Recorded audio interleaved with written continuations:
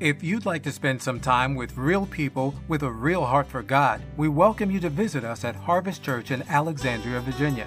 Our Sunday morning services are held at 10:30, and our Family Night Fellowship takes place on Wednesday at 7 p.m. Come experience God's awesome, life-changing power as we worship in His presence, fellowship with one another, commit to discipleship, and share God's love through evangelism. For more information or directions, visit harvestnova.com. That's harvestnova.com. Galatians 5, we'll be looking at two verses. Verse 1 says, "It is for freedom that Christ has set us free. Stand firm then, and do not let yourselves be burdened again by a yoke of slavery." In verse 13, "You, my brothers, were called to be free, but do not use your freedom to indulge the sinful nature. Rather, serve one another in love."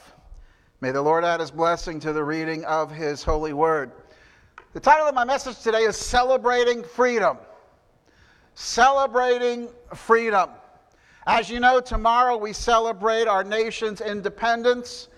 The 4th of July, also known as Independence Day or just good old July 4th, has been a federal holiday in the United States since 1941. But the tradition of Independence Day celebrations goes back, of course, to the 18th century and the American Revolution. On July 2nd, 1776, the Continental Congress voted in favor of independence. And 2 days later, delegates from the 13 colonies adopted the Declaration of Independence, a historic document drafted by Thomas Jefferson. The Declaration officially broke all political ties between the American colonies and Great Britain and set forth the ideas and principles behind a just and fair government. When the Declaration was created, the founders wanted liberty from oppressive taxes, unjust military action, and many other cruel things that were done to them by Great Britain. And when this nation was established, it chose to break away from Great Britain and become independent to become free. In breaking away from Great Britain, our nation's founders chose to establish a way of life that would guarantee freedom to its citizens. They would no longer be in bondage to unjust taxation, unjust military action, and the many other demands that have been placed upon them. They chose to be free of those restraints. Their desire for freedom is why we are able to be here today. I understand our nation has many problems, many issues, and it's far from a perfect nation. But I'm still thankful for the founding of this nation in freedom. And we should all be grateful. Whatever gripes we may have, whatever we're unpleased with, we should all be grateful for the freedoms we still have in this nation. I shared this history with you because tomorrow's celebration is a reminder for all of us of what it means to live in a free nation. This morning, I also want to remind you of another kind of freedom. Freedom in Christ. And this freedom is not dependent upon what nation you live in. It's not dependent upon what government rules your nation. It is dependent only on the decision you have made to accept Christ as your personal Savior and live by His Word. Two statements in these verses we read this morning set the tone for our message today. Verse 1 says, "It is for freedom that Christ has set us free." And verse 13 declares, "You were called to be free." In other words, God wants us to live in freedom. Can I get an amen on that? God wants us to live in freedom. Not only freedom from a tyrannical government, but also in spiritual freedom. For the next few minutes this morning, I want to answer the question, what are the freedoms we have in Jesus Christ? Yes, we should celebrate our nation's freedoms, but more significant, I believe, are the freedoms we have in Jesus Christ. What are the freedoms we have in Jesus Christ? The first freedom we have is freedom from slavery to a superseded law. Freedom from slavery to a superseded law.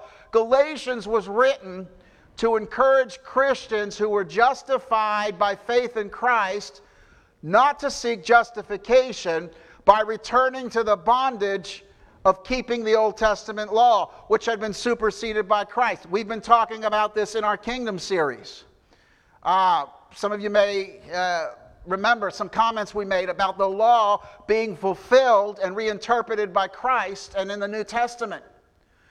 And Paul was writing to Jewish Christians here in Galatia who had been saved by faith in Jesus Christ, but they were being taught or encouraged from elsewhere to place a focus on obeying the Mosaic law. And prominent in the next few verses after verse 1, we didn't read them this morning, Paul talks about the rite of circumcision, which was something that was part of the Jewish law. And the apostles had decided in Acts chapter 15 that Gentile Christians were not bound by this part of the Old Testament law. Remember, we said in our Kingdom series last week that through Christ's fulfillment of the Old Testament law, the ceremonial law was done away with. The moral law remains, but the ceremonial law was done away with. And so Paul makes the point in these next few verses, and it's a very important point. He says, if you focus, for example, on being justified by keeping one part of the law, say the rite of circumcision, then you are making yourself bound to keep the entire law. And no one is able to do that. We said last week the law was given to show us what sin is. No one could keep the entire law. So Paul is urging them in this epistle, don't go back to attempting to be justified by keeping a law, by keeping a code. You can't do it. It's not possible. You've been made free by faith in Jesus Christ. So the law has been superseded by Christ. It's not that the law was invalid or the law was bad. It was given by God. But it has now been fulfilled and therefore superseded by Jesus Christ. Praise God. Aren't you glad we live on this side of the new covenant? This side of Calvary, this side of Jesus coming and fulfilling the law? So we no longer have to obey the law to be justified. We're justified by faith in Christ. So Paul tells the Galatians, don't attempt to somehow live by another place. He said, having been justified by faith, why would you try to live by keeping a code? You've been justified by faith in Christ. Live by faith in Christ. That makes sense to me. How about you this morning? After the Civil War, freed slaves were given the choice to continue to sharecrop for their former owners. The pay for all their work would be a place to live and a small amount of money to feed and clothe their families. However, the cost of things was kept so high and their wages were so low that though these people were free, they remained in abject poverty. You could read about this in your history books. They might have felt good about being technically free, legally free, but they found themselves economically and socially enslaved by another type of bondage. And so they were free in one sense, but they weren't truly free. And that's kind of what Paul is getting at here in Galatians. He says, stand firm and do not let yourselves be burdened again by a yoke of slavery.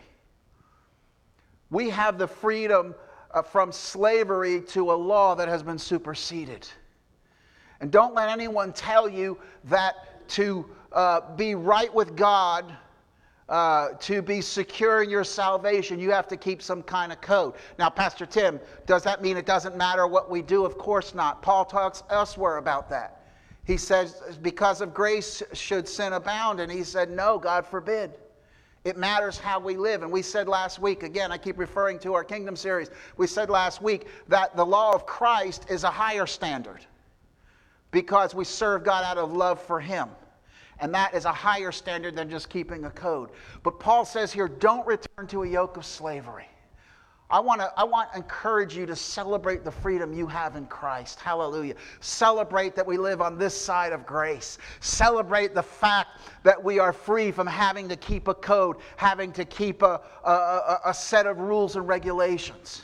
I've said this before. I think a lot of people view God as, you ever play that whack-a-mole game at the beach? Some of you have heard me say this before, but you have that little mallet, and you put your quarter in, or it's probably $1 now, who knows, and you put it, and the moles pop, and you got to whack them before they go down, and God's just there with that big old heavenly mallet, and every time we step out of line, every time we do something wrong, he's ready to just come and whack us. We laugh at that, but that's almost tantamount to the picture some people have of Almighty God. That's not the God I serve. His grace is sufficient for me. His forgiveness is free. It flows. Amen? John said, my little children, I write to you that you do not sin, but if you sin, we have an advocate with the Father, Christ Jesus. Hallelujah. To forgive us of our sin and cleanse us from all unrighteousness. Hallelujah.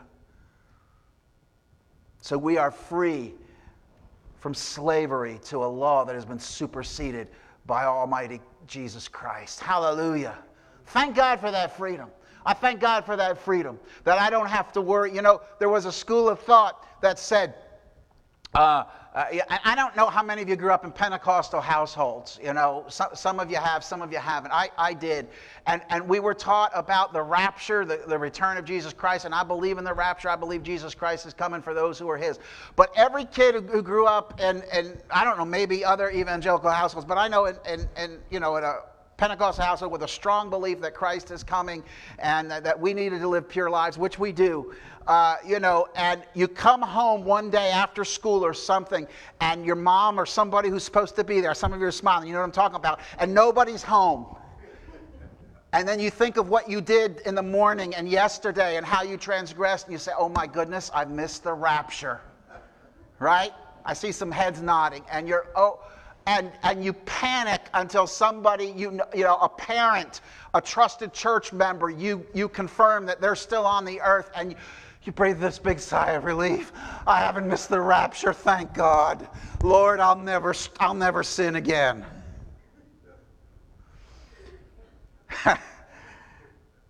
Thank God we don't have to live in that bondage. I'm not saying our sin doesn't matter. Of course it does. But we have an advocate with the Father. Grace flows. Amen. We're free from slavery to bondage. Hallelujah. Slavery to keeping a law. Thank God for that freedom today. Hallelujah. What is the second freedom we have in Jesus Christ mentioned here? It's this. It's the freedom not to indulge our sinful nature. Paul says here in verse 13, you, my brothers, were called to be free, but do not use your freedom to indulge the sinful nature. What's he talking about? The sinful nature, or as the King James Bible refers to it, the flesh. That old nature. We've mentioned previously, and you know this, that when God saves us, he doesn't eradicate the sin nature. He gives us a new nature. Right? And there's a battle between the flesh or this old sinful nature and the new nature we have in Christ. So Paul says here, don't use your freedom to indulge your sinful nature. In other words, because we're free from keeping a law, because we're free from being justified by following a code, it doesn't mean that anything goes. And there was a school of thought that said that, and that's why Paul is addressing that. He's saying it doesn't mean it doesn't matter what we do. It doesn't matter how we live. It's not licensed to do whatever you want. For example, in our country, we have the right of free speech, although it's coming under attack nowadays. But we have the right of free speech, but that doesn't mean that we can use it to slander or threaten someone, does it? Someone famously once said, it doesn't give me the right to stand up in a crowded theater and yell fire.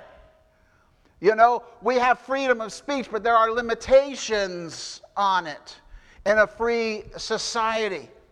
So Paul says, yes, you are free, but don't use that to indulge your sinful nature. What does he mean by? Well, that sin nature is there, and it's constantly there, isn't it? Come on, let's just be honest. It's there. It's clawing at us. It's wooing us. It's enticing us. It's begging us to do what we feel to do. Remember years ago the saying, if it feels good, do it? We haven't heard that as a motto lately, but boy, it sure is a lifestyle. Don't you dare restrict me from doing anything. Feels good, do it. That's indulging just giving our sin nature whatever it wants. Paul says your freedom is not for you to do that. And here's the ironic thing. I've mentioned this before, but consider this. When we say our freedom in Christ, since we have freedom in Christ, therefore we can do whatever we want to do. We have license to do anything we want to do. We are actually saying that we will indulge our sin nature, and that is actually giving in to a bondage to the sin nature. Because our sin nature will hold us in bondage if we indulge it. If we give it its way, if we do whatever we feel, if we say whatever we feel, we tell off whoever we feel, we do the acts of the flesh just because it feels good. If we give in to that, we, in the name of freedom, I'm doing what I want to do, we are actually placing ourselves in bondage to that sin nature. That's the irony of living by license instead of living by freedom. God didn't intend for us to live that way. He intended for us to live holy lives. Thank God for freedom. And our freedom, though, is not to indulge our sin nature. If you're here today or watching online, you say, Pastor Tim, I hear you, and boy, I just feel the guilt just pouring on me in waves. Hey, join the club. And I don't say that flippantly, but man, we all experience that. And let me say this, guilt is not always a bad thing. Unnecessary guilt is a bad thing. Guilt for a just cause, for a just reason, is a good thing. Because it should turn our hearts to God. It should turn us toward asking for forgiveness and making things right with God. And that's the good news, as I said before, that when as many times as we ask for forgiveness, God doesn't hold it back. Can you imagine if God said, well, I've forgiven you a lot of times. And for that specific thing you've done, I've forgiven you, and you've about reached the limit. Can you imagine God saying that? He never does. Forgiveness is available. And thank God for freedom we have. And our prayer needs to be, Lord, thank you for the freedom I have. And Lord, thank you that I'm free not to indulge in my sin nature. I don't have to be in bondage to what my flesh wants. I don't have to say yes to my sin nature. I don't have to give in. I don't have to say I can't help it. I'm free not to indulge my sin nature. Thank God for that freedom today. Amen? What's the third kind of freedom we have in Christ mentioned here? It's the freedom to serve one another in love. You were called to be free, verse 13 says. Do not use your freedom to indulge the sinful nature. Rather, serve one another in love. Serve one another in love. Now, at first glance, that sounds like a contradiction in terms, doesn't it? We're free to serve. What do freedom and service have to do with one another? Well, you see, the fact of the matter is, Jesus redefined the notion of servanthood. See, under the law, under bondage, servanthood was something you were bound to do. It was the product of your enslavement. You were a servant. You were bound. You were obligated to do certain things. Jesus taught us that in Christ, servanthood is something we choose to do. It's a way we choose to exercise our freedom. Remember at the Last Supper, when Jesus, it says, took the towel and took the wash basin, and he went around to each of his disciples and he washed their feet. You know the background on that. That was a servant's task. When guests were brought to a home, the servants of the home would come, and because of the open sandals they wore and the dusty roads, it was considered polite. It was considered protocol for the servant of the household to come and wash the feet of the guests. And here Jesus, the Lord and Master, did it. And of course, Peter objected, and you'll never wash my feet. Jesus said, if I don't wash your feet, you have no part in me. Peter said, okay, Lord, wash my feet, my body, my head, everything. Peter went from one extreme to the other. But Jesus said, I am showing you what it means to be a servant. Not out of bondage, not out of obligation, out of love. And the beautiful thing, one of the many beautiful things about Christianity is that it frees us from having to prove something.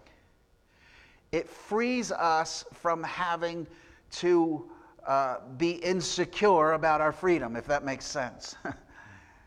Because when we have a servant's heart and we serve someone in love, we do it freely, we do it joyfully, we do it cheerfully, and we're not threatened by it.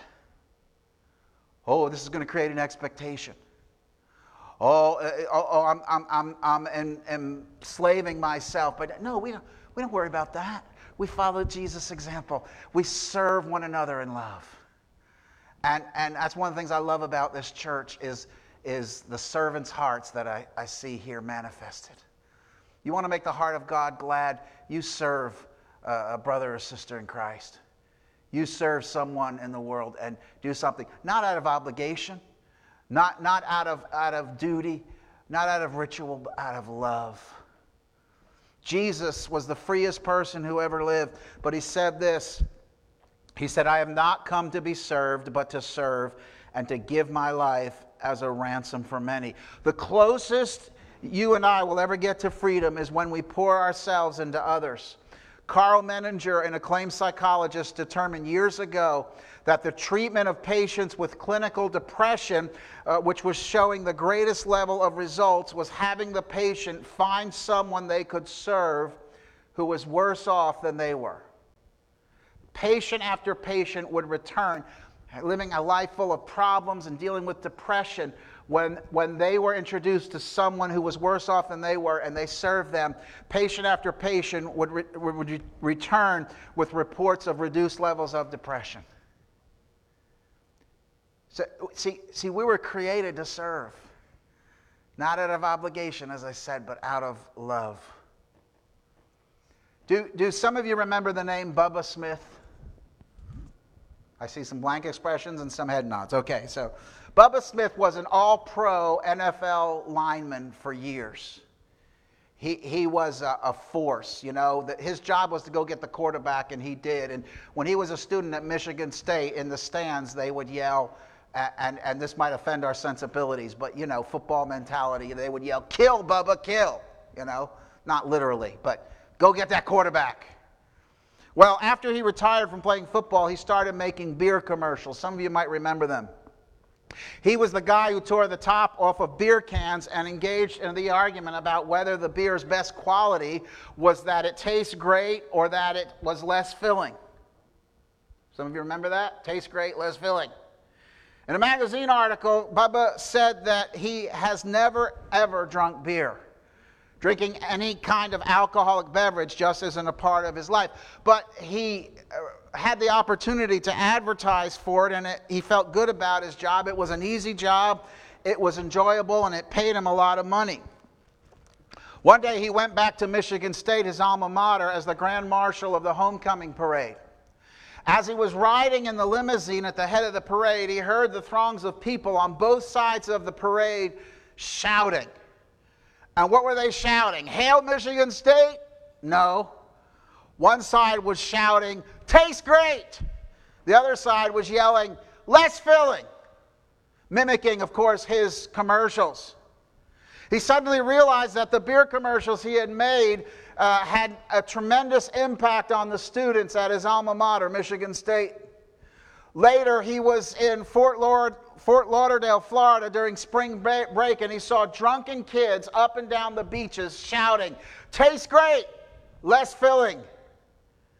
And when it came time to renew his contract, he and his agent were currently negotiating a new contract for a new round of commercials. He refused to sign, and he gave it up because he said he didn't want his life to count for something like that.